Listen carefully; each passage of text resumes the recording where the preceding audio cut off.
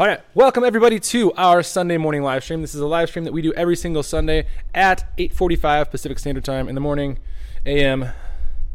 And the format that we kind of go through is we go through some Genius Brewing news or some news elsewhere around the beer world. Then we go into a beer of the week, which today we're talking about Kvassish. And then we go into two discussion topics, which today they are kind of tied in and also tied into our beer of the week. We're talking about techniques for using high-protein grains, and we're going to talk about some unique grains that you probably haven't heard of or probably haven't used that are actually really fun to make unique styles. I am joined here today with Teddy from The Grain Shed. And why don't you talk a little bit about why The Grain Shed's so cool and what they do? Yeah, so we at The Grain Shed have a really simple focus. We want to use 100% local grain for everything that we do, both on the beer side and on the bakery side. So we're actually a bakery as well, focusing on bread. So we source grains directly from farms for our baking. On the brewing side, one of my business partners is Joel from Link Malt. So he founded the malt house here in Spokane. So we are able to get all of our grains malted in the area from local farms. So we focus a lot on a lot of unique grains, landrace grains, which we'll talk about a little bit later, but we have a very grain-focused business all the way through. So, yeah. I took a bite. Could you guys hear how crispy that was? It was really tasty. It's a nice croissant. Stone milled, wood-fired oven baked. It's delicious. So speaking of local bakery and local beer, let's open up this guy. And tell us the story behind the beer that you brought. Let's start with the Inland Northwest series you guys are doing. You got it. Yeah, so we being grain focused, we also are just generally location focused. We really love the Inland Northwest. There's so much that the Inland Northwest has to offer beer, both on the hop side and on the grain side. I mean, the Palouse is one of the most productive hop or grain growing regions in the entire world. So we've kind of come to this idea of having an Inland Northwest beer series. So we wanted to have an Inland Northwest Lager, an Inland Northwest Pale, and an Inland Northwest IPA. And each of those recipes will rotate. So this is our first iteration of the Inland Northwest Pale, which is really based off of the theme of Vienna Lager. Because we have such fantastic malt around here, this is 100% Baroness Vienna malt. So it's like, I think it's 5.5 L. It's really, really nice, clean, toasty. It's got a really, really fantastic flavor to it. Yeah. And when we talk about we talked before on the stream about how we have grains that we sell here that are grown like 50 miles away and malted like 3 miles away. This is the grains that we're talking about. Yeah, so this is Baroness barley, grown by Joseph's Granary down in Colfax, Washington, which, like Peter said, it's like a 40-mile drive. It's really close, really, really cool. In good years when it's safe and functional, Bill at Joseph's Granary does what he calls Baroness Barley Harvest Day, which is essentially everybody, a bunch of brewers, distillers go down there. It's harvesting fields all around you. There's food. There's, just a ton of beer. It's really, really neat. So this is just kind of a great representation of what Baroness tastes like. The Vienna malt is absolutely fantastic. It's rich. Very rich. And this has only a little bit of bittering hop. I just did a little bit of nugget, actually, just enough for like 22, 23 IBUs. Just get really them in there. Clean, yeah. Really simple. This was Harvest, Imperial Harvest yeast. Oh, cool, yeah. The subtle fruitiness you get off of the Harvest, I always like it. I think it kind of complements the malt and helps push forward the flavors that you're looking for. Totally, yeah. You get a little bit of that, that dried fruit piece to it, a little bit of that raisiny deal. It's really nice, really clean, really simple. So this is the first iteration of our Inland Northwest Lager. We're gonna, change it up each time, try something different. So I just realized that I forgot to. We had all this time. I forgot to change the title from last week. Hey. Look at that. Well, we're just here to make it fun, right? Yeah. Keep everybody on their toes. I'll get in a little bit when we can go into some other stuff. Before we jump too far ahead into some stuff that he can talk more about, a couple of Genius Brewing news topic things. We got a new Quake Hazy on. We used Loki, that's the Voss strain of Quake. That's tasting really good. We got a new seltzer video out, just kind of talking about how we did our Peach Bellini seltzer with the Olive Nation extracts. So check that out. Super cool. And we are about to release our how-to side-by-side seltzer video probably in a couple days. Genus Not Brewing hit 1,000 subscribers, so thank you everyone who has subscribed to Genus Not Brewing. All our fun content, all our beer-related challenges, brewing with strange ingredients, we're going to move all that to the second channel because it's just not doing what it should be doing on our first channel, and we think that's because we have a too diverse of an audience to really focus on, either education or kind of the fun, challenging stuff. So if you're interested in that stuff, go subscribe to the second channel, Genus Not Brewing. And that is it for our news. Did you learn the jingle? No. There's a jingle. I forgot you texted me and told me to learn the jingle. So here's how it goes. When we talk about the style breakdown, the jingle goes, beer of the week, bump, bump, bump, beer of the week. Okay. Beer of the week, bump, bump, bump, beer of the week.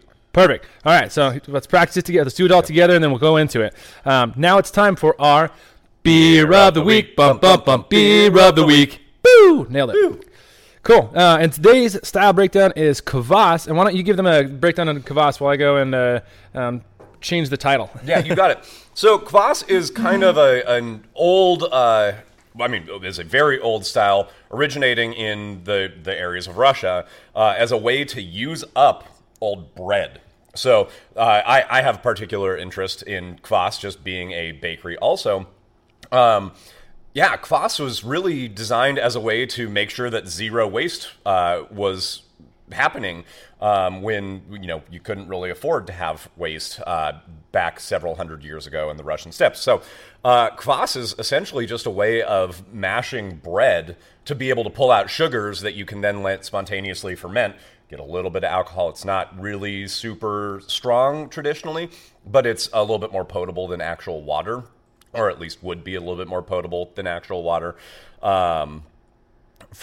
looking back several hundred years. So it's an interesting deal, really low ABV. It can be flavored with a lot of different things, and you can make kvass in a couple of different ways.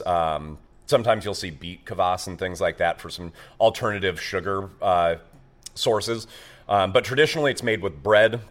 We'll talk a little bit more about what we do at the Grain Shed to make kvass in our own little ways, but it's traditionally a non-hopped beverage as well. It really didn't have a lot of ties to beer until more recently, as breweries were like, hey, how could we start using some different aspects and different things to add different flavors there. So kvass is a really, really cool thing because it does reduce waste. It makes sure that nothing goes wrong, and it's a neat one that you can try a lot of different things with fermentation and things like that. I mean, bread can get moldy and things like that, and mashing it can kind of add some different aspects to it. So What's your favorite style of bread to use when you make kvass? Ooh, style of bread to make or style of bread to use when we make kvass? Good question. We'll use everything. We make a 100% rye bread, so not like your normal deli rye with caraway seed and things like that, but like super, super dense German rye. Rye doesn't rise the same way that wheat breads will, so it has this really, really crazy rich flavor, and in kvass, it is absolutely fantastic. It pairs super well. It's spicy, it's herbal, it's really, really nice. The cool part about kvass and things like that also is that you can change the flavors on how you process leftover bread as well. So for us, when we brew kvass, we'll use our leftover hunks of bread from making toast slices and sandwiches and things like that. But you can change those flavors very, very actively by doing things like roasting or just toasting bread. You can burn it to really get a lot of those like roast malt sort of flavors and things like that. You can do a lot of different pieces there. You kind of run into some things where you with certain breads, like kind of the antithesis of what you said, Peter, about what's our favorite. We do have things that we try to avoid, thinking like, you generally don't want too much fat going into a mash. So we try to avoid any of our enriched doughs, things with a lot of butter or egg or things like that. But we will use some. We don't produce a lot of enriched doughs, a lot of enriched breads. So most of it is just sourdough, like traditionally fermented sourdough breads. I do really love. We have a bread that we make with a fermented oat porridge as well that has fenugreek and coriander seed in it. That has this really awesome like herbal maple kick from the fenugreek. That's a really fantastic bread to use in kvass as well. And in fact, I made a kvass somewhat recently to mimic that bread, and it turned out absolutely fantastically. And we'll talk about that as well. Boom. Sounds delicious. Thanks, everyone, for waiting for me to get back. Thanks, Teddy, for holding it down. You got it. Yeah, so that should be if we were to go back and then we were to re-upload or reset, we should be able to find, look at that, new right there. New thing and everything. Ancient landrace grains. We look really sexy. Boom. Yeah, it's perfect. Cool. Fantastic. All right, let's go on to our. So Teddy's kind of give you a breakdown on kvass and what all we use. Our malt of the week was just going to be bread, obviously, because there's a lot of different ways that you can incorporate bread into kvass. And did you already talk about how when we're talking about kvass, we're kind of going kvass-ish, right? Kvass-ish, yeah. And I didn't quite talk about that yet but really, like we still, when we make kvass, we do actually still use malt as a base, just because when you make traditional kvass, you kind of struggle to get above like 1% ABV. Because you don't have a lot of the active enzymes that are working your way. So yeah, and like there's sugars. Yeah, like you said, we want more because we want it a little bit more shelf stable. And, it needs to be saleable. And not a lot of people want to spend, $12 on a crowler for a 1.2% ABV beverage. So I'm sure there's some people out there, but there are some.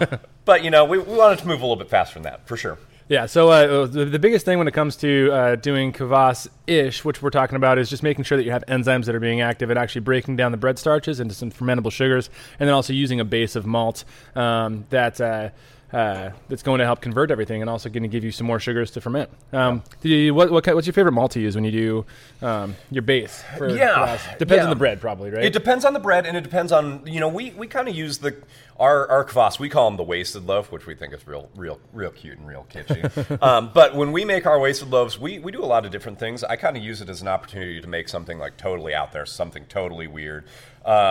So for me, my generally favorite malt base is actually like pretty close to 100% Pilsner base. I really like having something that, bread has that bready flavor anyways. It's having something a little bit lighter, a little bit grassier, kind of plays nicely with that flavor. Though we'll use pale, English pale, something like, hell, we've done things that are Munich based. So we'll use some 100% Munich bases as well if we're doing something a little bit darker. And then I'll generally roast or toast a little bit of bread too to get that little, that deeper, richer flavor to it. But most often, I think if I looked, it would be Pils. Yeah, that makes a lot of sense. Space. Yeah, I could see a couple of breads, maybe like a pumpernickel or like a dark rye or something like that. Totally. Standing up to some other malts, but I like that idea of Pilsner as the base. Yeah, and when we use rye bread, I'll generally do a rye-based beer. And then, obviously with rye, it's a hulless grain, so we do need to have some barley in there as well. And generally I'll do, with rye, it's a little bit meatier anyways. I'll do a pale, sometimes an English pale as well. And then do the rest of the flavor based off of that as well, using some spicy things throughout. Nice. So. Makes a lot of sense. Kent, hey, thank you so much for the super chat. We appreciate you supporting the channel. Always makes us feel good when people give us super chats. Makes us feel like you appreciate what we're doing. So thank you. Let's go on to so for Hop of the Week again. This is a really weird style of beer. It's one of those beers, kind of like when we're talking about braggots, where you can do hops, but it's not necessarily traditional. So let's talk about, instead of just hops, let's talk about different spices that you've seen that you've put in, kind of depending on the flavor profile of beer. I've seen things like mint, like things like raisins. Yep. We'll use dried fruit in them fairly frequently. I mentioned briefly earlier that we did one based off of our fermented oat porridge bread, which is called the Otis, the name of the bread, and it's a fermented oat porridge that has fenugreek seed and coriander seed. Yeah. So the one that I did with that recently, I literally just took, I think it was 22 pounds of fermented oat porridge with the fenugreek and coriander and just dumped it straight in the bottom of the fermenter. Nice. And let that be a good portion of the yeast added to it. And it was... that was fantastic. That fenugreek coriander brings this like crazy strong maple flavor through. It's really fantastic, which I didn't really expect with the amount of coriander that we have in it, but that fenugreek just comes through really strong. Tons of maple flavor. So that was really nice. Raisins have definitely used a fair few times. I also do like lemon verbena. We've done lemon verbena in a kvass before, and actually I think that we mixed that with pink peppercorn. Okay, that makes sense. It kind of made that nice mix of flavor. Yeah, you get the bright, like almost medicinal herbalness from the lemon verbena, Yes. and then the pink peppercorn to kind of give you some spiciness on top of that. Yeah, and we'll generally use that when we do like a blend of breads, which is often what we'll do. We sometimes will do single type breads, but often it's mixed blend just based off of like whatever we've been using for sandwiches, slices, things like that at the shop. Yeah. And so that's generally a pretty nice base, so we can do a lot of different things on top of that. Awesome. Yeah. So you talked about with the fermented oat porridge, using that as your yeast. I put the yeast of the week as a sourdough starter, but I think pretty much any started yeast based on what you're kind of doing will work pretty well, right? What have you gotten from different? So you've talked about the fermented oat porridge. How about from sourdough starter? What do you get when you use that? Yeah, so that's a good question. So we wanted to try. We did a beer quite a while ago where we did a small portion of a sourdough starter. It's really nice. Turned out really, really good. We also pitched traditional saison with it as well, which was a good flavor pairing, honestly. But it worked really well. So I wanted to try 100% sourdough starter. So we did. I think it was a full batch of Levain for us, which is normally it's about 11 pounds of Coruscant or Kamut based as far as the flour goes with then our house culture for sourdough. Right. And fermented, that was the only yeast that we pitched for it, and it was incredible. It was actually when it fermented, it blew the top off of our barrel and a half fermenter. Yeah. It like oozed this. It like crystallized all of the krausen that came out. Like it crystallized. It almost looked like meringue. Really strange. But the overall beer, it took a long time to clarify. It was really muddy for quite a while, so it probably sat for 2 months before it was really ready to transfer and bride up and then carbon keg. But it ended up having. I'm not a huge traditional Bavarian like Weizen yeast person, but it had a lot of those similar flavors in the best way possible. It kind of had that nice like fruity clovey piece, right? Strangely, without it being overwhelming and off-putting, it was really clean, and it was kind of a mix of that like Bavarian Hefeweizen flavor and saison. Yeah, honestly, it was really awesome. It had a really wonderful flavor. So I don't know who's going to remember this. Maybe some of the older fans have been watching our live streams for a while, but Logan and I actually tried that on a live stream, like one of our earlier live streams that we did. Right after it came out, and we were like, wow, and it reminded me of Dogfish Head a long time ago, did an ancient series, and they used, I forget what they call it, I just remember dome being in the name, because they used dome fruit and some stuff from Egypt, basically. Yes. But it reminded me a lot of that, where it had that kind of subtle fruitiness like a Bavarian yeast would, a little bit of clove, but without the clove being off-putting, and just being kind of this like smooth, sessionable, almost milky kind of feel. It worked surprisingly well too. It was another kvass, so it was a good portion of bread. Generally, when I brew a kvass, it's on our small system, so it's a barrel and a half, and I'll generally try to do about 30 to 50 pounds of bread in the mash. Yeah. And this had that as well, and it ended up at like an OG of about 1054. With just the sourdough starter, it fermented down to 998. Wow. It was insanely dry, but it didn't feel super dry. Yeah, it didn't feel champagne-y. Creamy, It didn't feel really crazy dry. It had a nice sweetness to it. It was really fantastic. But yeah, it ended up being like 7.2% really unexpectedly because that sourdough starter fermented down so far. I'm surprised that it wasn't that it took so long to clarify down that low. Yeah, it was I mean, definitely the most interesting fermentation that we've come across. And that's what's fun. I love being able to experiment with things like sourdough starter where you don't necessarily know what you're going to get, but whatever happens, it's going to be fun. Fun to see it regardless. Yeah, absolutely. Let's jump into techniques for some high-protein grains. That's going to be our topic number 1 of the week. I'm going to skip. We usually do some water chem ideas when it comes to the beer of the week, but I feel like with the kvass, it's kind of like really, really dependent on a lot of things. And so in general, I'd probably think something that's more minerally, just as an idea. But there's not really a good consistent water profile for us, I don't think. No, and it's hard too because with sourdough breads, which is what we bake and then use for salts kvass, in there already. Yeah. There's salt in there, and it's generally acidic. So it's hard to do any acid treatments too. Honestly, I can't say that I've been super great with testing my pH on our kvasses, but next time I brew it, I will, just to see like generally what my pH is. How it changes. But I haven't really ever acidulated my mashes. Yeah.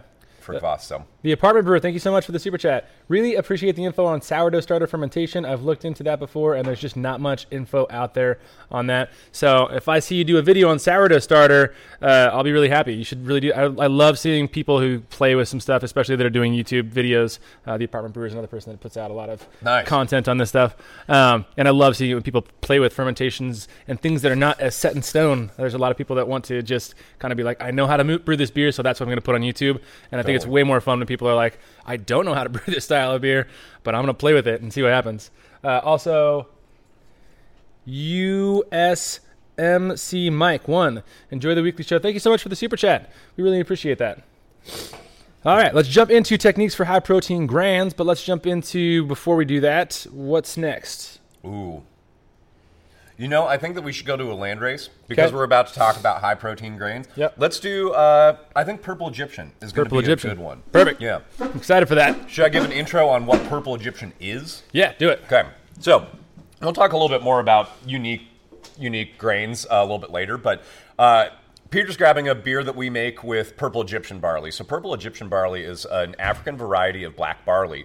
Actually grows black, purple-ish black in the field. It's really fantastic. Grown by a good friend of ours and actually one of our co-owners at the grain shed named John Sherman. His farm down in the Palouse called Palouse Heritage.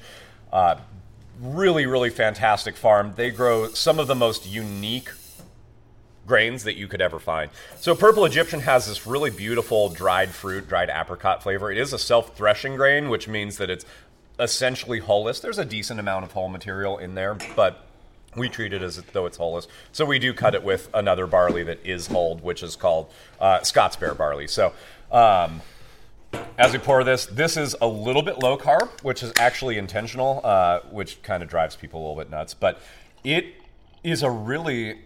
Actually, it's looking pretty good today. But it's this really beautiful flavor to it. And I actually find a slightly lower carb fits it well. It kind of helps that English style push forward. Yeah. Yeah, and you know, we get a fair few Untapped things where people are irritated that it's low carb.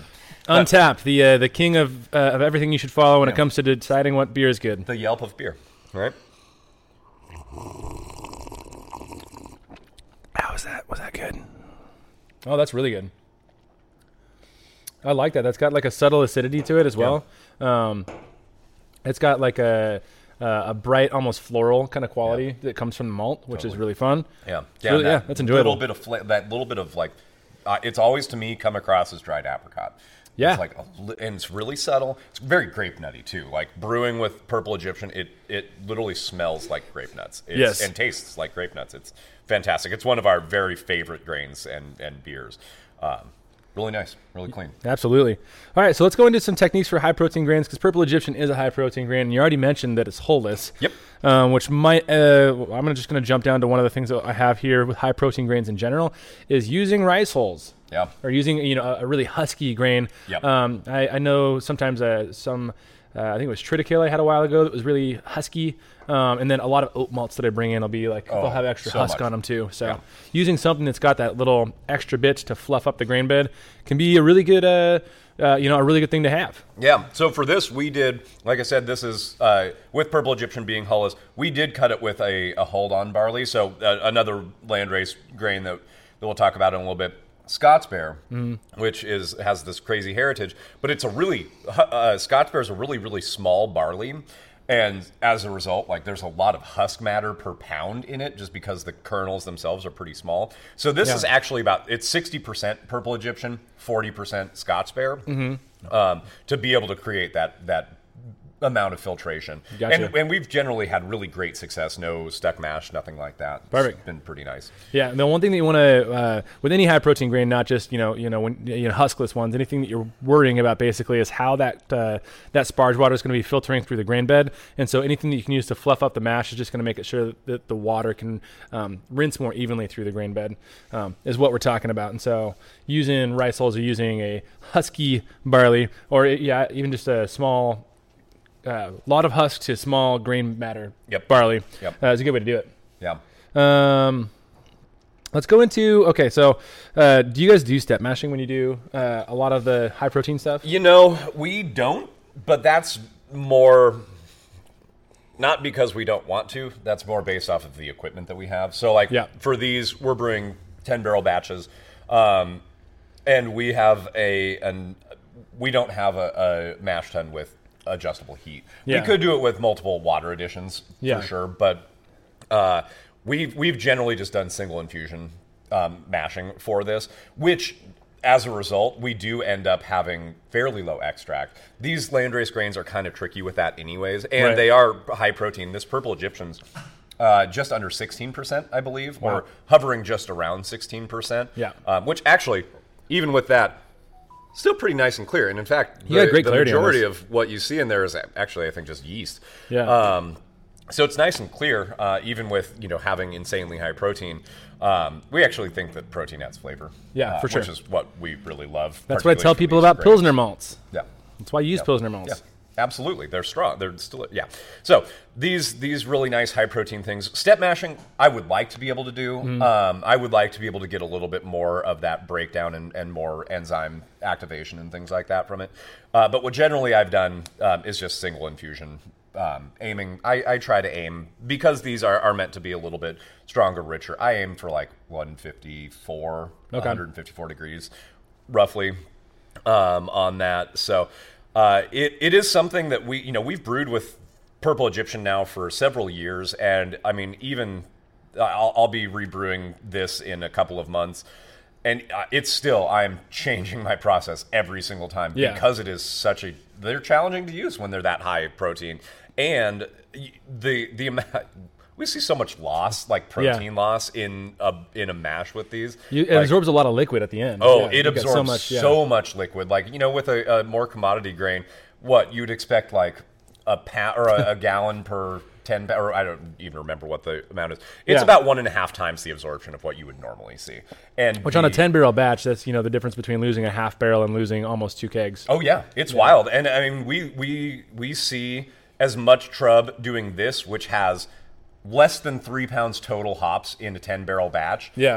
As we do seeing something that I have 15 pounds of hops going in on an IPA in a 10-barrel batch. Like we have that much Trub, protein loss in the bottom of that or in that boil kettle. It's wild. Crazy. So I've talked with Logan about this quite a bit before, and I want to do, because he failed at doing 100% Purple Egyptian barley because he just single infusion mashed it. And but I think I can do 100% Purple Egyptian. I'd love to get that flavor, but I think it would involve doing some sort of a step mash and probably even some sort of either a decoction or a ramped mash. Where you actually boil the grains to help break down the proteins on the grains. I mean, kind of like they do with, and I know the turbid mash is on here, right? But it is. They need to be treated differently. And I would love to do 100% purple. But you really do have to be able to do some different techniques for it, and having like a less sophisticated mash tun makes it a little bit more challenging. Particularly on a 10-barrel, we don't have a... if you have a less sophisticated mash tun on like a 5-gallon scale, it's pretty easy to You can scoop that thing out with a pot. We don't have a slurry pump and a separate kettle that we can do everything with. So, we're kind of limited on that. But 100% purple. If you guys do that, let me know. I would love to be there. That'd be awesome. It's the most unique barley that you can find, and the flavor on it is just exceptional. So but you're right, like it's got to be stepped some way and broken down a little bit more. And I like the idea of the mechanical breakdown, like actually boil on so I like the idea of either decoction or doing it all, like get the entire grain all the way up to a boil. That's probably the way that I'd want to do it, but it's gonna be a long brew day.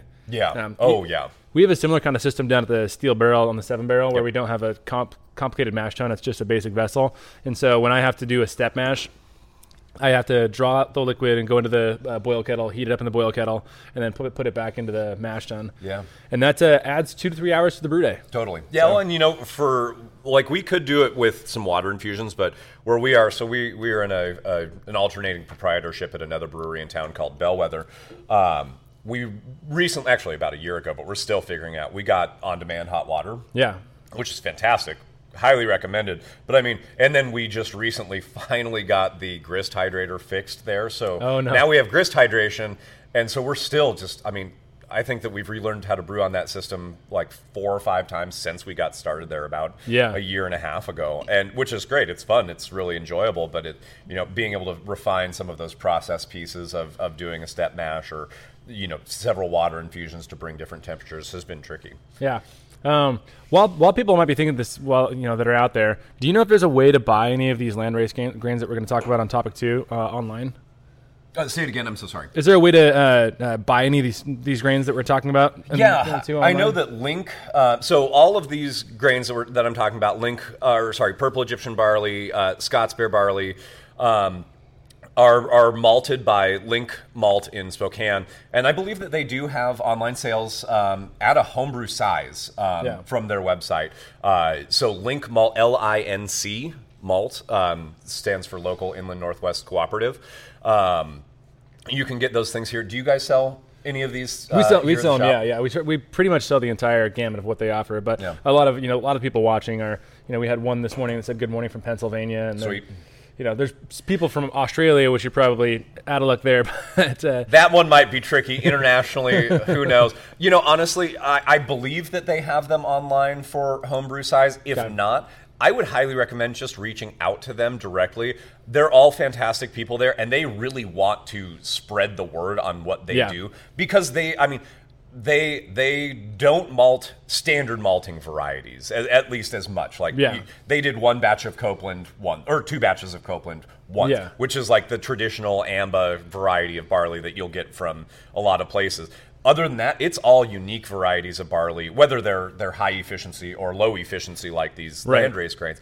But honestly, from my opinion, pound for pound, you're not going to find anything more flavorful than these landrace grains, which are low efficiency, but the flavor on them is just insane. Yeah. So it's about building flavor. That's why you use a lot of these landrace grains. Yeah. All right, so let's talk about. We've kind of talked about decoction and mash ramping. I'm not going to go into that because we've talked about that on the channel a lot before. But those are good techniques to use for high protein malts. Diminished mashing I threw in there just because it's traditional for a kvass. What that means is you get your mash temperature in relatively high, and then you basically throw it in an oven and let it naturally cool down. So that's a diminished mashing, and the reason that that's not usually used in the brewing world is because that's really bad for enzyme production. But I threw it in there because it's traditional for a kvass. Enzymes. Do you use a lot of enzymes, or have you used enzymes when it comes to mashing? No, I have literally never used enzymes. We kind of follow the purity thing as much as we can. Yeah. Nothing against enzymes at all, but particularly for these beers, I'm not brewing these beers to be high alcohol. Yeah. You know what I mean? Like, I'm brewing them to show highlight what these flavors are, what these grains are, and show how unique they are. And so I really when we first started, we were on like a 10-gallon Sabco. Yeah. It was the original behind the bar. Yeah, behind the bar, heating that place up like crazy. And we struggled to get anything above 4.5% with these little guys, with the Purple Egyptians, the Scots Bears, the Red Russians, whatever. And over time, we've been able to get that a little bit better, just refine of practice. And the biggest thing that we've found with these is you got to mill them like crazy. Yeah, they are. Landrace grains, I guess, is an important thing to talk about really quickly with these. They are high protein and they're right, but these are counted as landrace grains, which essentially means that they are naturally occurring, naturally developing grains. So they weren't hybridized, they weren't bred in a lab or somewhere.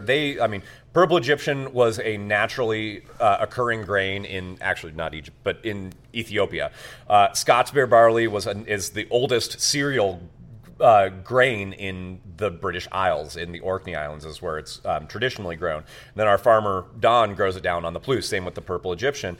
They are naturally occurring, and then they develop mechanisms based off of where they're grown. So they're grown here down between St. John and Endicott, Washington, in the Palouse. And that has its own unique climate, very unique climate, unique soil. So it develops unique defense mechanisms, flavors, things like that for what the traditional things that grain will struggle with in our area. It's dry land, so it means that we don't get a lot of moisture, which actually builds that protein. It builds flavor, but it's generally a smaller grain. There's not a lot of that sugary, starchy endosperm. But there's a lot of bran, which is where all that mineral content and all of those things stay, which is great, and the germ. So with these being landrace grains, they function differently, and they have different things that are going for them. Which is really unique, and so we generally haven't wanted to put any enzymes or anything in that. We want them to you function. You don't want to break down the proteins because you want to show off, because the proteins do build a lot of flavor in them. That makes sense.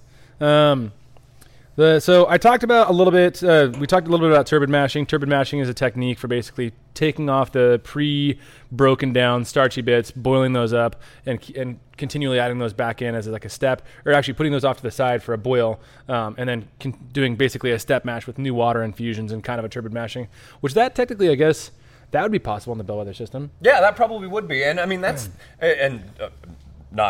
this is not my style, but that's like a big lambic style. Or it's traditionally done for right? for lambics. To give a lot of the dextrins for the long term, aging and everything. Because like I mean, they'll use a lot of unmalted things, and so being able to pull a lot of those starches would work really well for these, where you do have a lot of starch content. And then just a lot of proteins that they do need to be broken down, because it ends up. I mean, you have so much loss and so much just insoluble proteins that come out of it.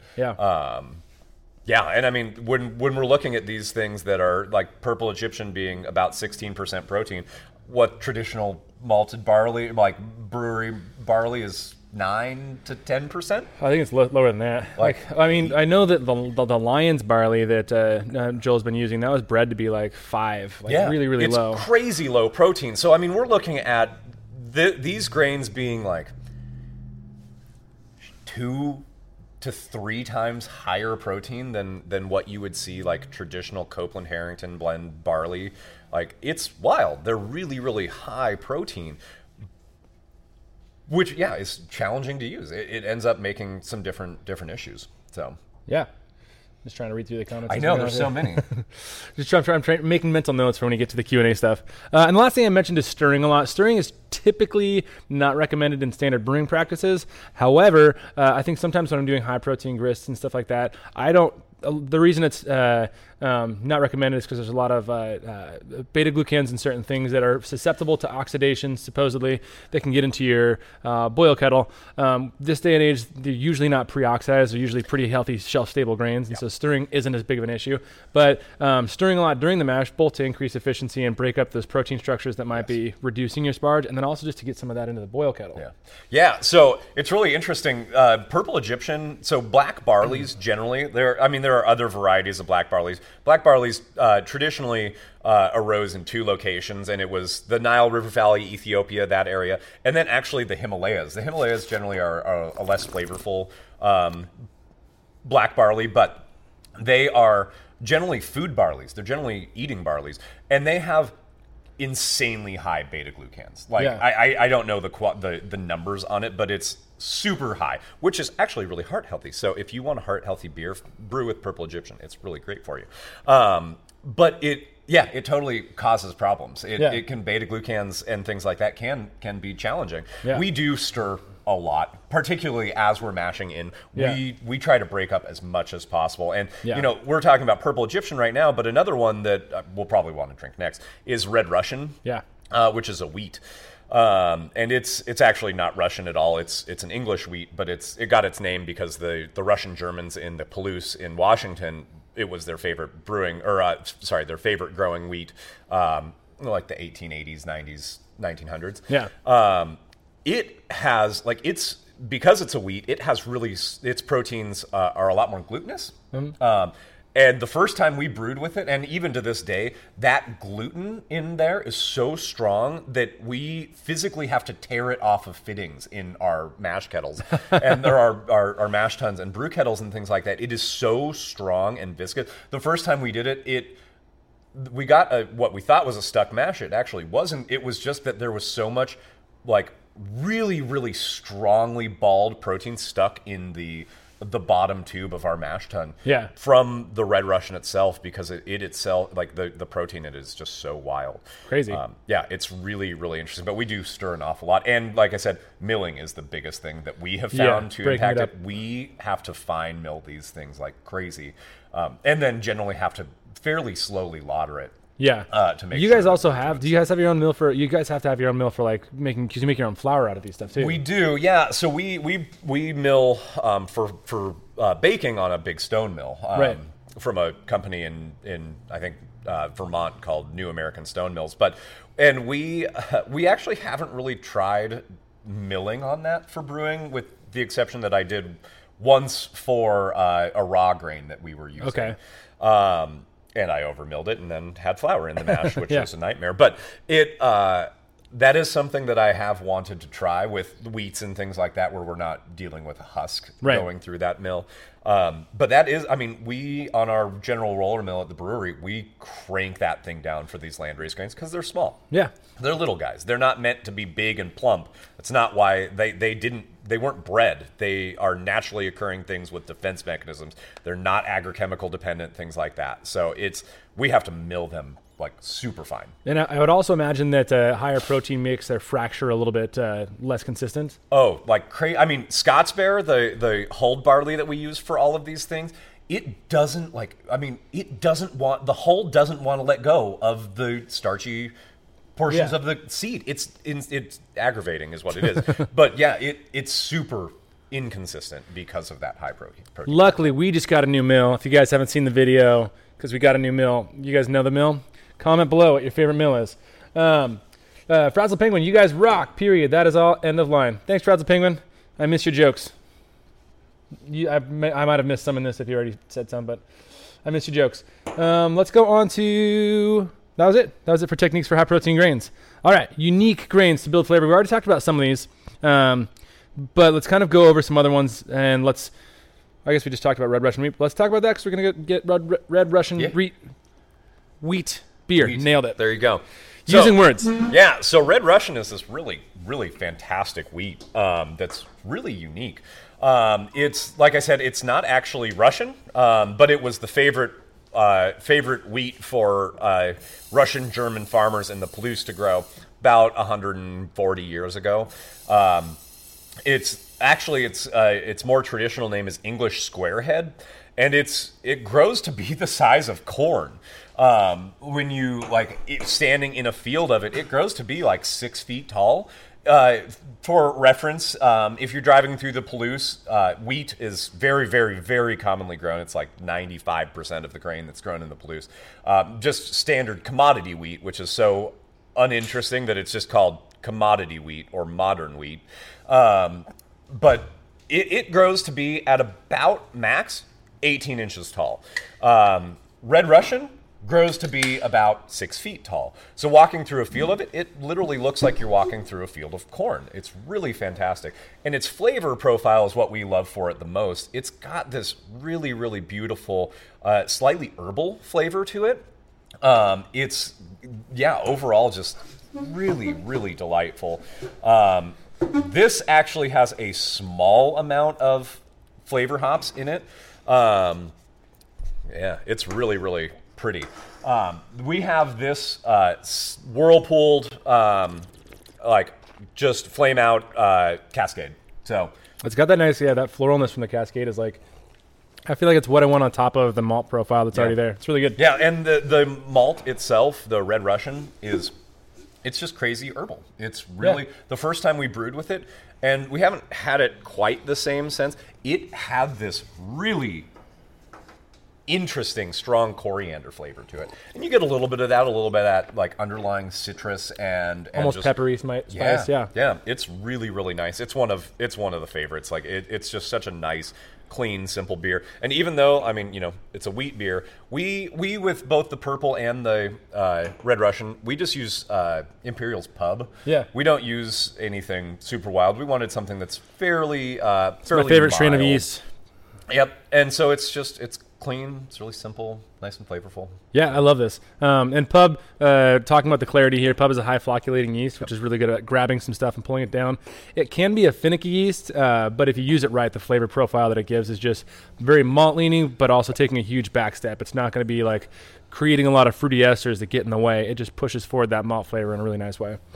Yeah, we love it. And that's what we use for all of our generally malt-based things is Pub. Let's talk about Scott's Bear because we've already mentioned that, and that's got a really cool history on it. Yeah, absolutely. So actually, it's the second half of this beer as well. So Purple Egyptian, being hullless, needed a hulled barley, so we used Scott's Bear. Red Russian, being a wheat, it is also hullless.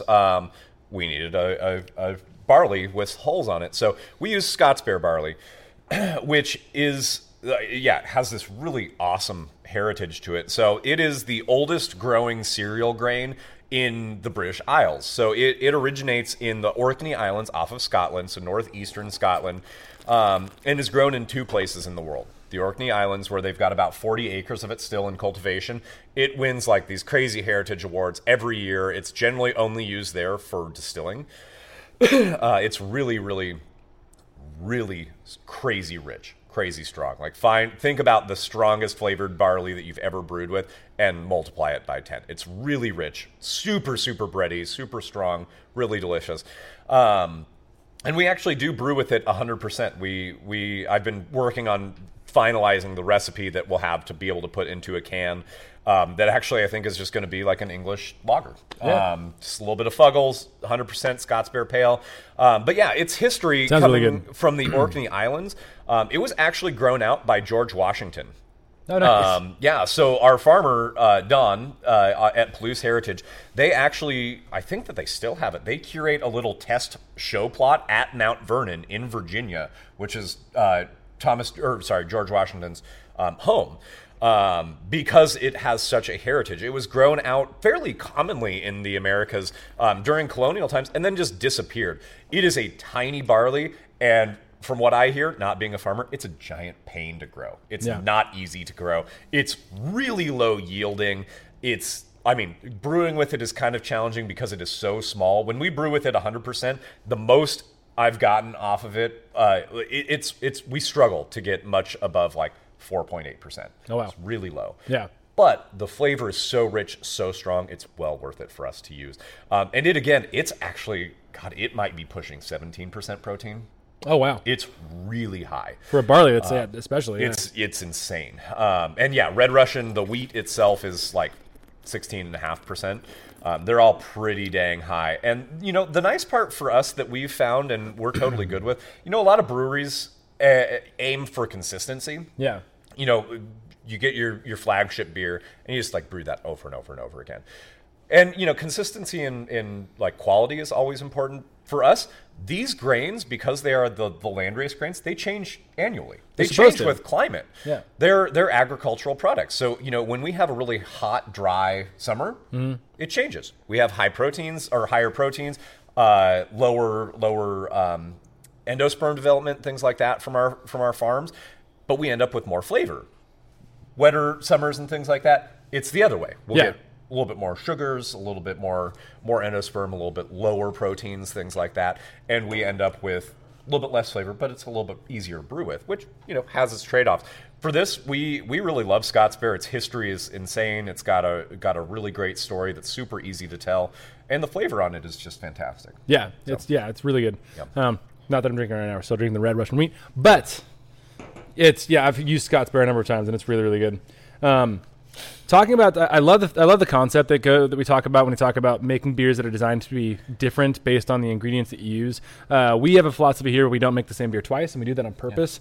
Yeah. And I feel like, especially for a lot of medium to small scale breweries, I would say even 10 barrel and under, a lot of them physically can't make the same beer twice. And so a lot of breweries that you go to that are your favorite breweries that have that flagship that you go for every single time, it's probably going to change batch to batch. It's probably going to change the first keg that's on tap versus the last keg that's on tap. It's just not the same flavor every single time. The people that are in the business of making consistent flavors also usually make the lowest flavor in their beer. Yeah. So Totally. I like the idea, and I want to push that out there to a lot of people of when you're home brewing, use ingredients that might not be as consistent, but you're doing it to try to push different flavors and build bigger, newer flavors. I love the way that you put that. Like, that's so, I mean, that articulates everything that we've ever thought. You know what I mean? Like, we totally brew the Purple Egyptian, but like I change it almost every single time it's a weird grain to use. So we have to adjust. We have to figure out the best ways to use it. My camera's battery's low. Uh-oh. Are we good? We might be. We'll see. I'll let you handle that. This is beyond my skill set here. But yeah, we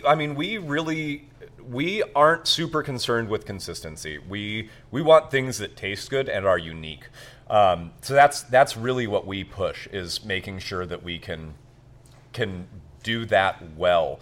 As far as, the part of what we talked about with our Inland Northwest series, we're not doing the same beer.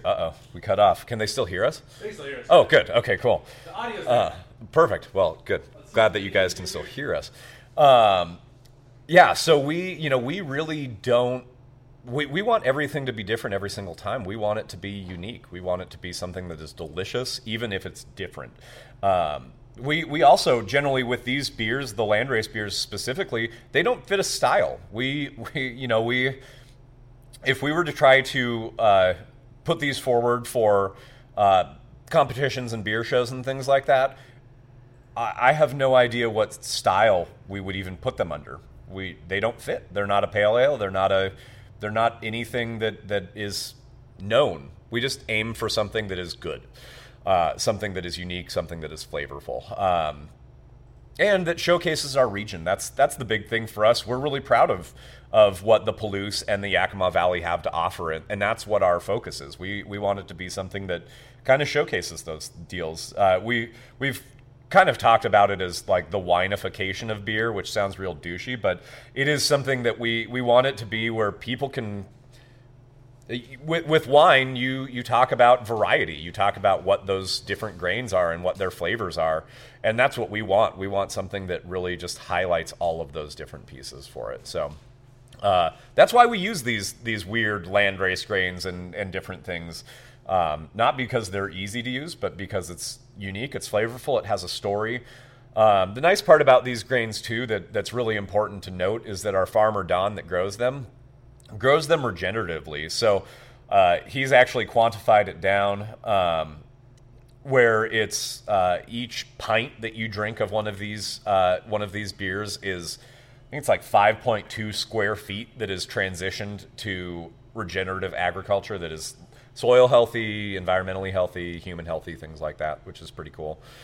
Sorry about that. Oh, that's okay. I mean, it's a good look for me. I'm pale enough as it is, so this maybe helps. Sorry about us being purple. Hopefully that's not too off-putting. Hey, but while I was fixing the camera, we gained like 9 people watching, so it's a good deal. Whoops, guys. You got enough of our face. You can see our purple face now. All right. You just talked about. What did you just talk about? I don't even know, man. Scott's Bear and Landraces in general. I guess I didn't mention the other Landrace. But you gotta do a shout real quick. Oh yeah, John, thank you so much for the super chat.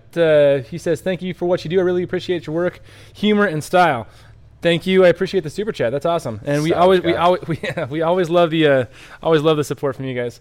Thank you so much. You want to jump into talking about the Coruscant? Yeah. So one of the things that we brewed with, and actually it was when we did, I think it was, the oat porridge kvass, which we called the Otis. A big portion of the grain that we use for that bread is Coruscant, sometimes known as kamut. Kamut is its trade name, but really the underlying grain is Coruscant, which is this really, really, really ancient grain. It's a yellow wheat. It's gigantic. It's one of the parents of durum semolina, which is the pasta flour, or the pasta grain. So it's got this really cool deal to it. So we wanted to When I brewed that beer, I wanted it to essentially showcase what the flavor of that bread was. I wanted to recreate that bread in a beer. So I used a bunch of raw Coruscant in it, and we actually milled it on our stone mill at the shop. Should make some flour. Which was a nightmare, because then I immediately dumped in 20 pounds of flour into a mash, which was the stupidest thing I've done. Well, I shouldn't say the stupidest. We did. You can always get stupider. Totally. Yeah, I mean, I could do a lot more, but it was we milled it fairly coarsely, so it was kind of cornmeal-y. Even then, there was enough like just flour in there that it was. I mean, out of my barrel and a half, I think I pulled like 34 gallons off of that thing. It was terrible, but it was really, really fantastic. I did a really, really hot mash to try and break as much of that starch down as possible. I think I mashed like 162, something like that. Wasn't perfect, but I we have a Sabco, one of the barrel and a half systems. So I was able, I ran the burner on that system pretty actively through that to really try to break down all the starches in the Coruscant. But Coruscant is this really cool grain. It has this really nice, herbal flavor to it. But it's really rich. It's got this really, really awesome sweetness and everything like that. So it made up probably,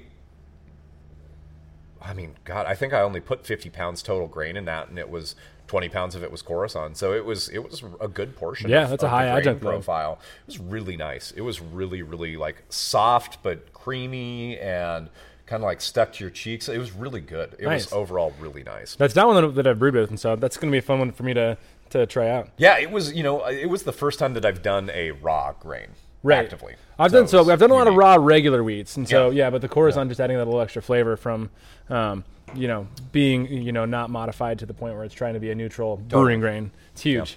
Wade C. Floyd, thank you so much for giving us a super chat. You say, thanks for keeping me entertained and educated while I mash on Sunday mornings. That's what we're here for. And also, if you've got any questions towards the end of it and you're like, I don't know what's happening in my mash, or I want to throw a raw puppy dog into my mash, is that a good idea? I'd probably say no. Puppy dogs are nice.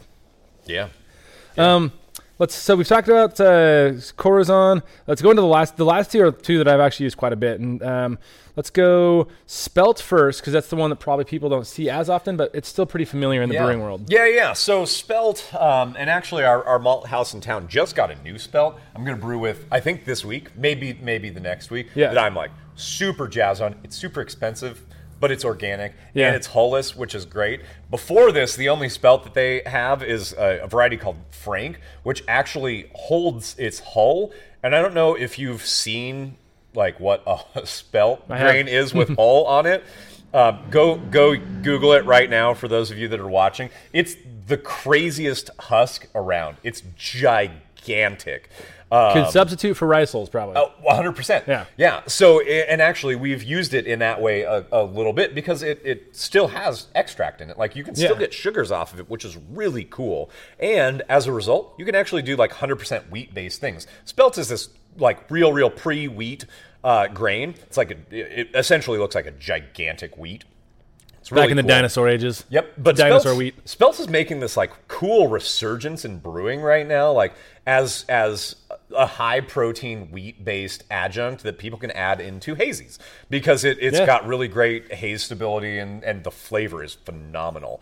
It's really, this sounds stupid, but wheaty. It's a wheat, but it's really wheaty and creamy and soft and overall this really nice deal. So Frank is a hull-on wheat that is really interesting to use because in a standard sized bag of malt that you would get, that's in America it's 50-pound bag, and in Europe it's how many kilos, but it's 55 pounds.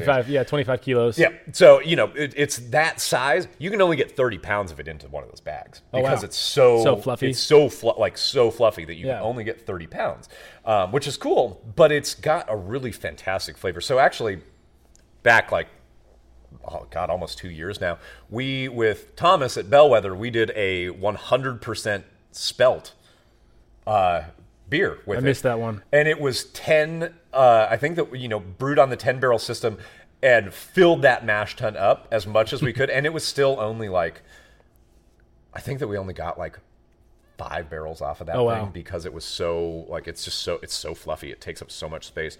But it ended up being really, really fantastic. So it's 100% spelt, really nice. The newer spelt that they have is Elwha River, which is a river in Washington. It's recently developed spelt by Okay. WSU. Oh, yeah. Grown organically. Super excited to use it. I'm going to do a single hop pale with Idaho Gem. Oh, nice. Next week Yeah. or the week after with that, and they have a new malted oats, Monica Oats, which should be really Is that cool. that's not also from WSU, or that? Good Probably not. question. I honestly don't know. WSU does a lot of like malt breeding programs Yeah. too, which my alma mater. I probably should have done something in the agricultural world when I was down there. I did biochemistry like a sissy. Hey, you should have Kevin Murphy, their barley brewer or their Yeah. barley breeder up here, I bet he'd love. Like he's got some Oh, that'd be awesome. crazy knowledge. He's a cool dude. Those are He my loves favorite beer. people to talk to. I love, just anytime anyone's got like Yeah. focused knowledge on something that I can nerd out on. That's always the most fun. Oh yeah. That's the best. Yeah, so spelt's really cool, and yeah, it's making this like really cool growth in brewing because it's a great use in hazies and things like that. It's got really, really nice, solid like haze potential and stability. It's really, really creamy, which and soft, which people want, and is overall just really, really nice. I think it's the sexier version of wheat to use. So I'm super jazzed to use it. So any other brewing YouTubers that are out there, my challenge to you is make a spelt hazy and put a video out on it. Yeah, That sounds super fun. Yeah, Ruse. Hey, the apartment brewer's still on. Apartment brewer. I don't know your actual first name, but make a spelt hazy. Yeah, do it. Thoughts on pitching? Since I called you out, I'm going to read your question. Thoughts on pitching the entire 2-liter yeast starter wort and all into a 5-gallon batch? I usually do it because I don't care to decant. Neither does Brewlosophy, and I haven't noticed a difference. I also I pitch my entire starter. You're using beer flavors that are in your starter. It's relatively small. And the majority of the flavor impact from the starter is going to be your yeast. And I don't like decanting because I don't like deactivating the yeast. I would prefer, I think the benefits from a healthy, active started yeast outweigh the extra liquid that I'm getting from chilling it and decanting it. Also, Frank Spelt, we're going to make a petition. Anytime you call Spelt, anytime you use the word Spelt, instead you got to call it Dinosaur Spelt. There you go. It's That's it. giant. I think it's perfect. Yeah, Dig it. perfect. Nailed it. God, what's next? Oh, The apartment brewer, thank you so much for the 100% crystal malt WIB fund. All right, we're doing it. It's going to happen. nice. Can I talk about Sonora real quick? Yes, let's do it. Yeah, so the 4th landrace grain that we have and that we use that I just figured out the recipe for that we're going to can ultimately. Sonora white wheat is the original white wheat that was used for flour tortillas. Fun fact. Interesting. Came over in like the 1500s from Europe. Was grown in Central America through Mexico. Now is like fairly common in southeast or southwestern United States. Is grown for us on our farm in the Palouse. Yeah. Really cool. It's actually a really like mild grain. It's a wheat. Tastes real wheaty. Yeah. Really fantastic. The ultimate recipe that we're going to do is 100% Mandarina Bavaria. Okay. Get a which little bit of that oranginess going on. Yeah, and it's been an interesting, fits kind of the wheat thing. Yeah. It's been an interesting beer to brew. Mandarina it's an interesting hop. Where the first couple times I brewed it, like I have found that anything hot side with that thing is not a flavor I enjoy. Yeah. Like cold whirlpool and dry hop, fantastic. Everything else is not the flavor that I love. Has it been one of those ones where you get like a little bit of a weird herbalness, like not an herbalness that you like, but almost it tastes too bitter? Like not 100%. You just described it. It's like it's astringently bitter. Yeah. I've gotten the same thing. Even at We're on the same page. It's so weird because I mean, when it's used in portions of a whirlpool and things like that, or dry hop, that orange flavor is just wonderful. Right. But it's like as 100%, if you use it with anything other than just like cold whirlpool and dry hopping, it's just like it's like you're chewing on orange pith. Yeah. It's terrible. I've gotten that same thing. Yeah, it's weird, but I don't know exactly how to correct it, but Yeah. what's next? One more. Rye and Trit.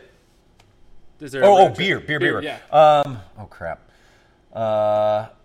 So the pale is 100% Centennial or the IPA is 100% Strata. You pick. Strata. Strata it is. Strata's a fantastic hop if you haven't used it.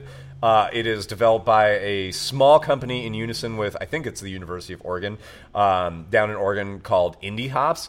That Strata is like quickly becoming my all-time favorite hop. It's got like the perfect balance between citrus, tropical, and like weed in the best ways possible. It's like, do you guys use Strata often? We've used it twice now, and Yeah. both times with good results, but we didn't make the best overall beer both times.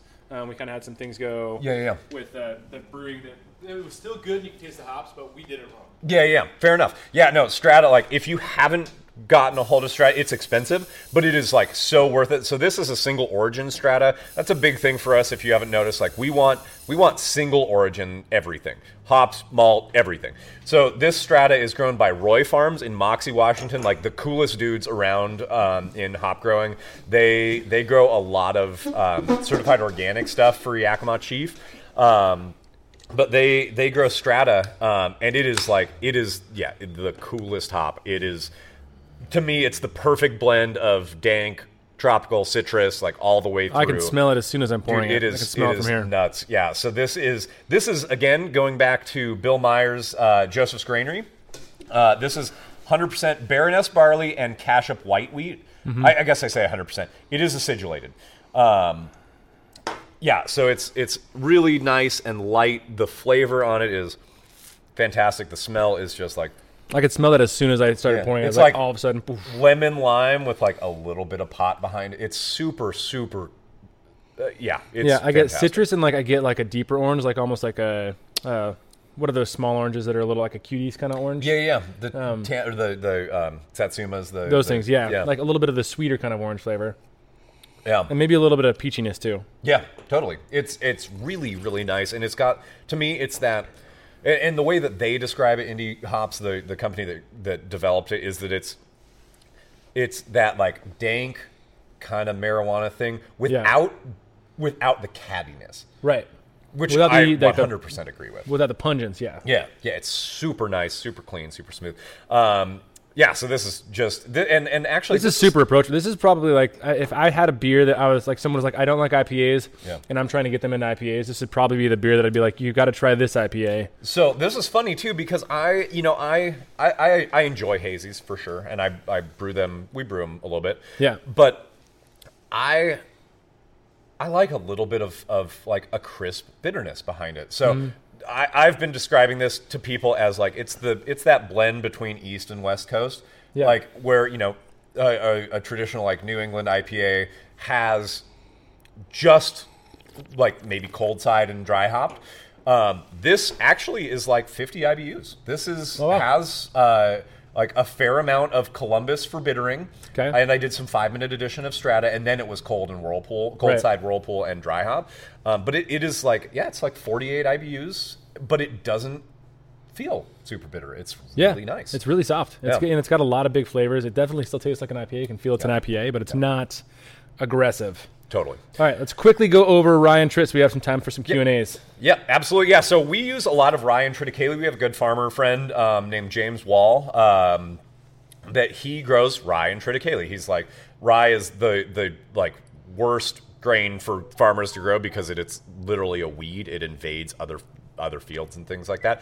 But we love rye in hazies and other things. Rye has this like beautiful, beautiful spicy flavor. So if you haven't used a lot of rye in brewing, please do. And please use it at really high portions. Like a lot of people with rye beers, they'll do small. Like they'll do like 5% of a grain bill. Or even 10% and be like, it's a rye pale. Is it? No. Yeah. 50%. Do 50%. It's fantastic. Use a lot, like if you want to do something hoppy, I recommend some Chinook in there for flavor. That spiced grapefruit pepper thing from Chinook with rye is just phenomenal. Really recommended. Triticale is another one that he grows, which is like this rye wheat hybrid grain that is has less of that spiciness, more herbal. Do you guys use Trit? Yeah. His Trit a lot? It's quite a bit. I'll almost always use it instead of rye in a lot of my beers that are totally.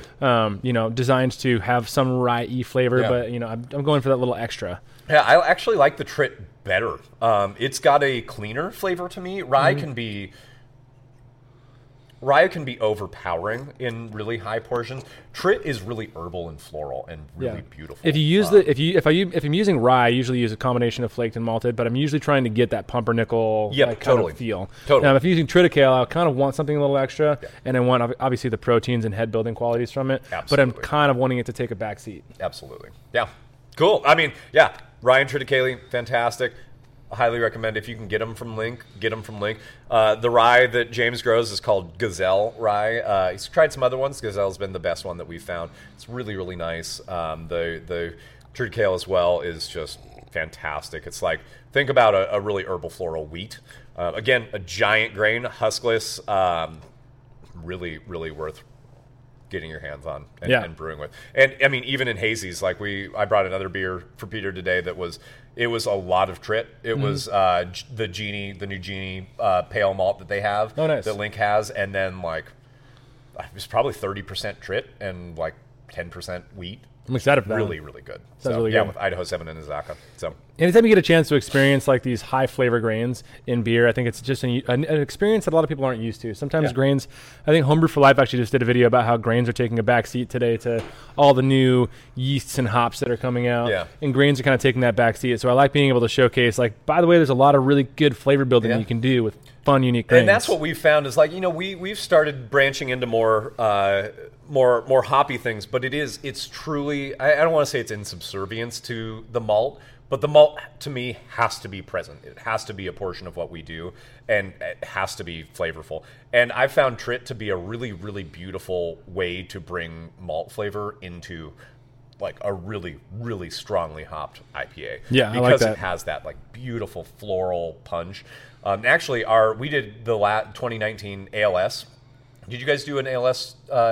No, we didn't. The 2019 blend to me was like fairly herbal floral. Yeah. And we did a pretty significant portion of triticale in that beer, and it played so perfectly with that herbal floral hop blend. I can see that going well. It was really, really nice. So I'm like very quickly falling in love with using Trit in hoppy beers. I like it. Everyone out there, comment what your favorite malt that you heard of on the stream today is, that you're excited to use in the upcoming future if you can. The ALS blend, the only ones that I had from those were from, you can take this one, I got it on my phone.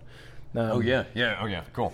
But I've had it because Golden Handle did the ALS thing every year, so I was able to try theirs. No, it's been cool. They're doing 2 blends this year, which is really neat. They're doing like it looks like, at least reading the thing, it's going to be a fairly citrus forward one with Citra like 30% of the blends, and then another one fairly similar to the last one that I think will be a little bit more floral with like Simcoe Laurel as the proprietary or the big punches on them. So it'll be cool. That'd probably be my favorite one to use. All right, let's find some questions on here and start answering.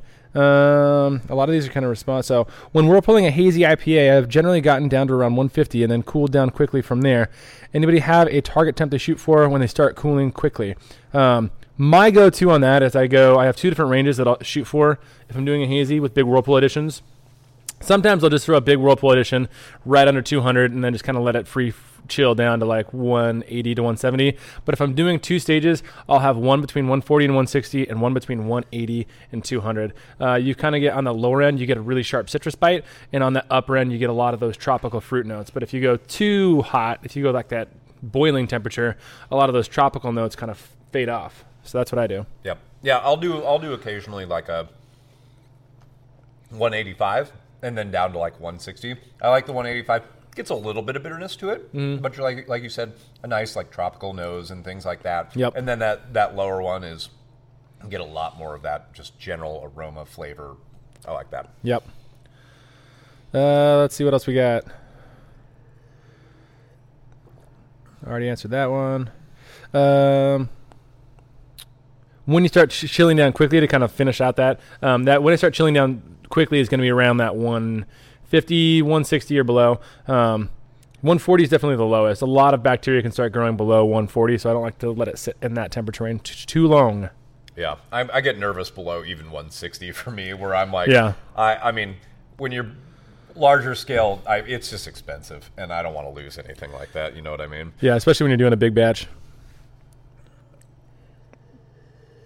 People got me in the comments.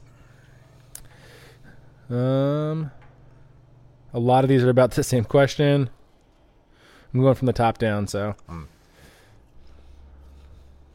Just at a Mandarina Bavaria and our Hoppy Lager / IPL Pilsner Nipa and our Pale Ale. Effing love this. Hop. Is it proprietary? Mandarina Bavaria is that a Haas product or is that? It's German. I can't remember. It's a Hallertau variety. Yeah. I can't remember who bred it. I don't even think it was Hopsteiner.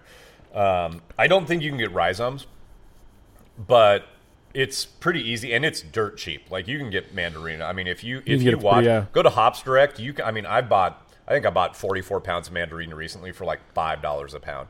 It was several years old, but it still tastes fantastic. So you can get Mandarina pretty easily all the way through. Yeah, it's a cool one. It's a Hallertau variety.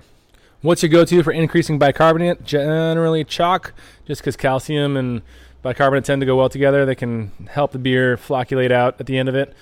Sometimes I'll use baking soda if I can use a little extra sodium in my beer.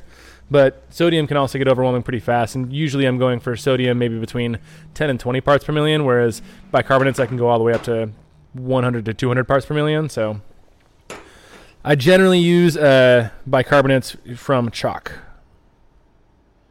Thoughts on dry hopping, adding hops into fermenter with 170-degree wort 30 minutes before adding chilled wort to the fermenter. Wait, what? Oh, dip hopping? Oh, yeah, I saw that dip hopping. Adding hops into fermenter with 170-degree wort before adding chilled wort to the fermenter. Honestly, 30 minutes before. That's not... This kind of sounds like whirlpooling to me. Yeah, it should have the same effect. Movement. The only thing that I would say is there might be some risk of oxidation. Not that that's going to be a huge deal.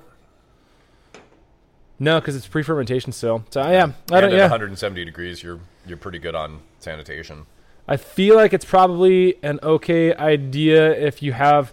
But I mean, it's useless unless you have the right system, or you have a system that can't do a proper hop stand. Yeah. So it would be system dependent.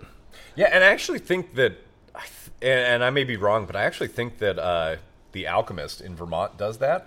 I've seen them like stirring hops in their fermenters at like 170 degrees because I kind of assume that they don't have a whirlpool that they can use. So I kind of think that they use that as an alternative. And I actually read something recently on, I don't know, craft beer and brewing or something like that, where they were talking about hop dipping as a new thing. I don't know enough about it to be able to speak.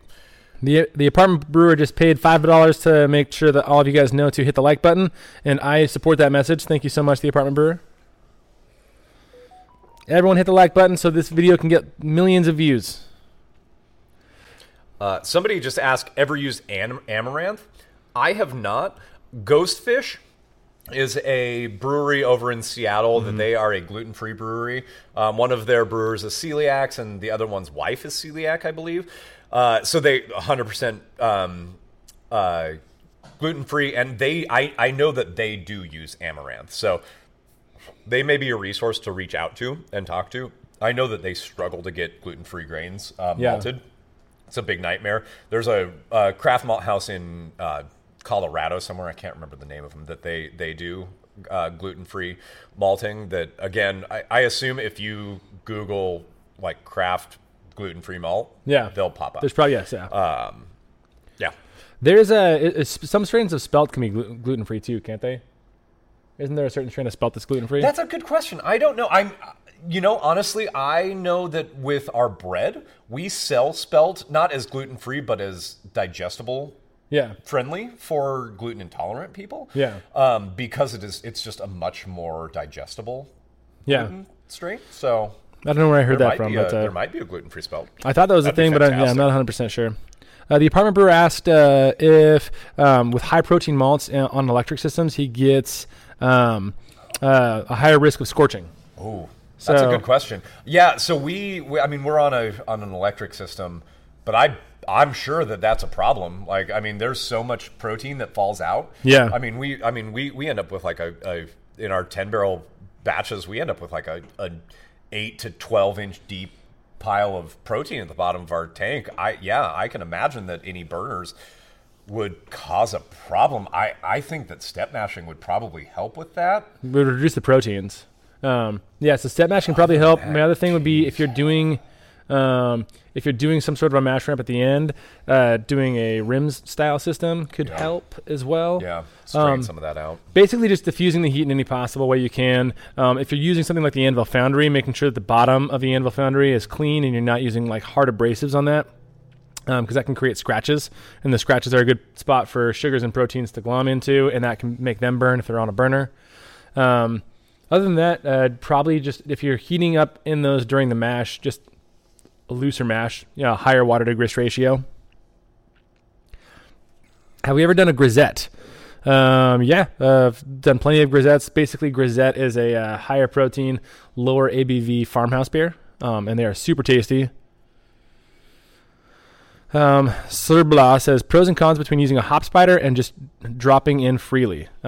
I recommend dropping in freely over using a hop spider specifically. You can lose a lot of hop efficiency that way. Yeah, I know that I don't like using any sort of containment for hops. Like maximize that contact. I would rather take the loss on the overall volume than reduce my flavor. Contact. Yeah, like I'm not brewing because I want it to be efficient. I'm brewing because I want it to be tasty. Best possible beer. That's what you're going for. Yep. I have a blue purple flaked malt in the past, but I can't remember what it's called. Sound familiar to you guys? Blue/purple flaked malt. Honestly, that can be flaked rye sometimes. Yeah. If it was a commonly found malt, it's probably flaked rye. Could have been a flaked corn, like a flaked blue corn or something like that too. Yeah, depending on the fracture, how it I looks. don't know. I don't know anybody that commercially would produce that. Yeah. On the big scale.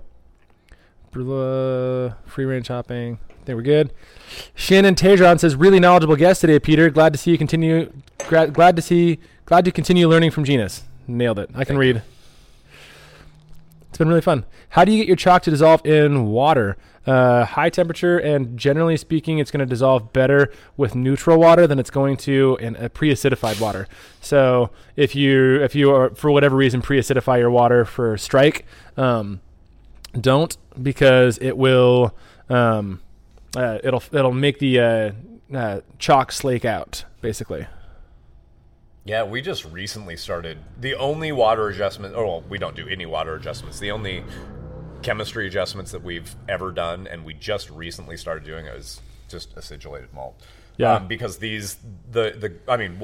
Spokane water is just like super, super basic as it is. Yeah. I mean, we've had certain portions of the year where we'll pull water samples and get them tested, and it's like 8. Yeah.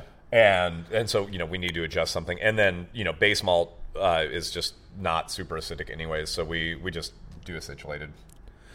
Yeah, we're at our old location. We were at 8 pH 2, but here we're actually at 7. Nice. I don't know why. So you're pretty good to go. Yeah, our water comes into this building super neutral. We got to test it, and it's like low minerality across the board. Awesome. So it's crazy. But at the shop we were at before, we got that one tested, and it was 8 pH, high bicarbonates or high-ish. That's what we're at. It's like it's wild. So we have to add acidulated. But we've got really good water in Spokane. It's nice because we've got the aquifer. It's fantastic. So. And actually, the reason that we've never done anything was because we kind of like what we do with all of our grain. We just want it to taste like what Spokane is, right? So we just want to use. I mean, we have fantastic aquifer water, but I've started acidulating because we just get a little bit of a better extract and things like that. Exactly. Better mash. So, Delonius Monk, is there no concern for hot side aeration with dip hopping?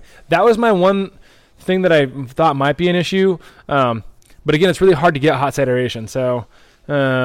I probably wouldn't worry about it, or for me, I'd probably just do a guess and check. I know I can brew more often than most people, but on the homebrew scale, I'd probably just try it and see if I got any off flavors from hot side aeration. My guess is that I wouldn't. I'm not going to say there's no concern, because it does seem, especially depending on how you're pouring the cold wort on top of the hot beer. But my guess is that there's no concern. Would you use spelt and wheat malt in conjunction? If so, what ratio? Just tuning in. Sorry if you went over this. Yeah, you can. You usually go for them for slightly different reasons. But you can if you're going for, like, let's say 100% wheat beer. If you use that Frank spelt and you want that Frank spelt for the fluffiness. That'd be fantastic. But but like for me personally, in like a hazy or something like that, I would, if you're going to use spelt, I'd just use spelt. Yeah. Like, do something that's a little bit more directed. If you want to taste what that spelt tastes like, use the spelt. Or use the wheat. Either way. Yeast and the Beast. I'm late. Doing yard work. Yard work is less important than the live stream. His wife doesn't agree. The apartment brewer uses baking soda for his. We use baking soda for, going back to the bicarbonate. How do you add that? Baking soda is the one thing about that is I try to make sure that I'm calculating out my sodium, which honestly, sodium and chloride, I add a little bit more if I'm doing anything German style. So there's not a lot of German style things that I want when I'm adding bicarbonate though. So it's one of those conundrums. That's why I ended up usually adding, because usually when you use a high bicarbonate, you're going for like a Burton-on-Trent profile, which is high calcium and bicarbonate. Flinty and Yeah. Thoughts on beers 4 out of 5 days. A lot of hot flavor. Let's see. Am I almost caught up? I think I'm almost caught up. Perfect. Rasmus Elgard. I need to go out and get dinner, so I'm out. Take care, all. And great show, Peter, at Genus Brewing. See some of you guys on Wednesday. Later. Nice. Yes, you will. That's the Browscast. The Hoppy Hour. I think we're all caught up. Do you see any other questions? No, I don't think so. Cool. Holler if you've got them, but yeah, I think that we hit them. And if you haven't already followed The Grain Shed on social medias, The Grain Shed is an awesome local brewery / bakery, which is a really cool combination. Again, going back to their shtick, they do an awesome job at bringing local grains and really unique grains into both their beer and their bread that they make. And so it's a really good way to learn about unique things that you've probably never heard of, and also taste things that you probably can't taste in beer elsewhere. So yeah, if you're ever in Spokane, come visit us. We would love to talk. And I mean, I'm the beer side. Our baker is like the craziest knowledgeable person on. It's really, really fascinating. Swing on by. Oh, we've had 2 new questions. What's y'all's favorite lager yeast? 3470 is my favorite lager yeast. I have no idea what that means, but I really love Harvest. I Harvest also is recently different, yeah. brewed with Global and enjoyed that too. Global is 3470. I like that So one. that's the fine Stefan lager strain. Yeah. Global 3470. That's kind of my go-to just because of its universality. Yeah. Harvest is nice because it's got a subtle fruitiness that kind of Totally. pushes forward some maltiness Totally. too. But 3470 just because it's just more plug and play to me. Yeah. But I do love Harvest as well. No, and that's what I found from Global is that it was very like you could do damn near anything. Yeah. And it'd be delicious. Make a West Coast IPA with Global and it'll still work Yeah, out. why not? What else? Was there another question that was out there? I don't think it was what to do after I extract all my bicarbonate? So are you talking about if you slake out all your bicarbonate? So if you get all your bicarb down, you don't need it for most beers. There's only certain beers that you really want bicarbonate in. There's a certain minerality that you get from bicarbonate being in your beer, and it's probably most commonly needed in something like a dry Irish stout. But outside of that, there's really not a lot that you need it for. Any Burton style ones. Someone says Urkel as a lager yeast. Urkel is great, but Urkel is more difficult to use. It can throw sulfurs, and it also throws diacetyl if you don't do a VDK rest. But yeah. So here's my question. You said you could do a West Coast IPA with Global. Yeah. So have you done like the cold IPA thing that Wayfinder's pumping out of Portland? We've made something that's the exact same thing before. Yeah. And so when they're like cold IPA, I'm like, well, we call it an IPL, but whatever. Yeah, right. But the biggest thing was like, so IPL is more like, generally like West Coasty, generally like, a little bit brighter. Yeah. Whereas they are trying to do a hazy flavor profile Right. into an IPL. Right. So But they're fermenting at like 64. Yeah, 64, 65. And Yeah. they're using the 3470 strain, Yeah, the global yeah. strain. And so I don't get why they're calling it a cold IPA. Because they want to do something different, right? Yeah, I get that they're calling it a cold IPA because it's got IPA in the name and it's like new and topical. But it's, And he doesn't like IPLs. He's like, I don't like IPLs are stupid. it's IPA with a lager yeast. That's what it is. Yeah. But I mean, I get that it's more marketable to do an IPA with some sort of caveat in front of it than it is to do an IPL. Totally. But I can agree with some of the flavors that you might get off of it. I don't agree that it's a different beer. I think he's just making a hazy with a hazy with a lager yeast that ends up being cleared. So Totally. a juicy IPA. It's a juicy IPA. Yeah. I'm sure there's thousands sure. of people who have made a juicy IPA like that before. For sure. Ever use pickling lime? I usually don't need to because I get all my minerals from everything else. And I believe we are I think that's it. caught up. Alka-Seltzer tablets. No! Everyone, follow The Grain Shed on all social medias. What's your favorite social media to plug? Oh, I mean, Instagram and Facebook for Instagram. Do Instagram. He takes some great pictures for their Instagram, so do that. I like the photos thing. It's fun, man. Tell them to like our second channel.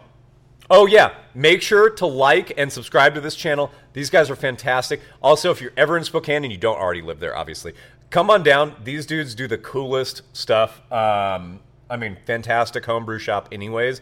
But, yeah, come use Tums for bicarb. Peter, what's your take on somebody using Tums for bicarb? It's going to have a little bit of a weird flavor, but it literally is the same thing as chalk. There you go. Use the raspberry one and do it in like a fruited sour. It'd be great. It'd be fantastic. Yeah. Something about sorry that we're purple. Oh yeah, sorry that we're purple. The battery died on the camera midway through. If you weren't here for that portion, it was really exciting. I thought that we were going to die, but no, we're still here. You could hear us talking, so that was fun. Our Instagram is @thegrainshed. Same with Facebook, I believe.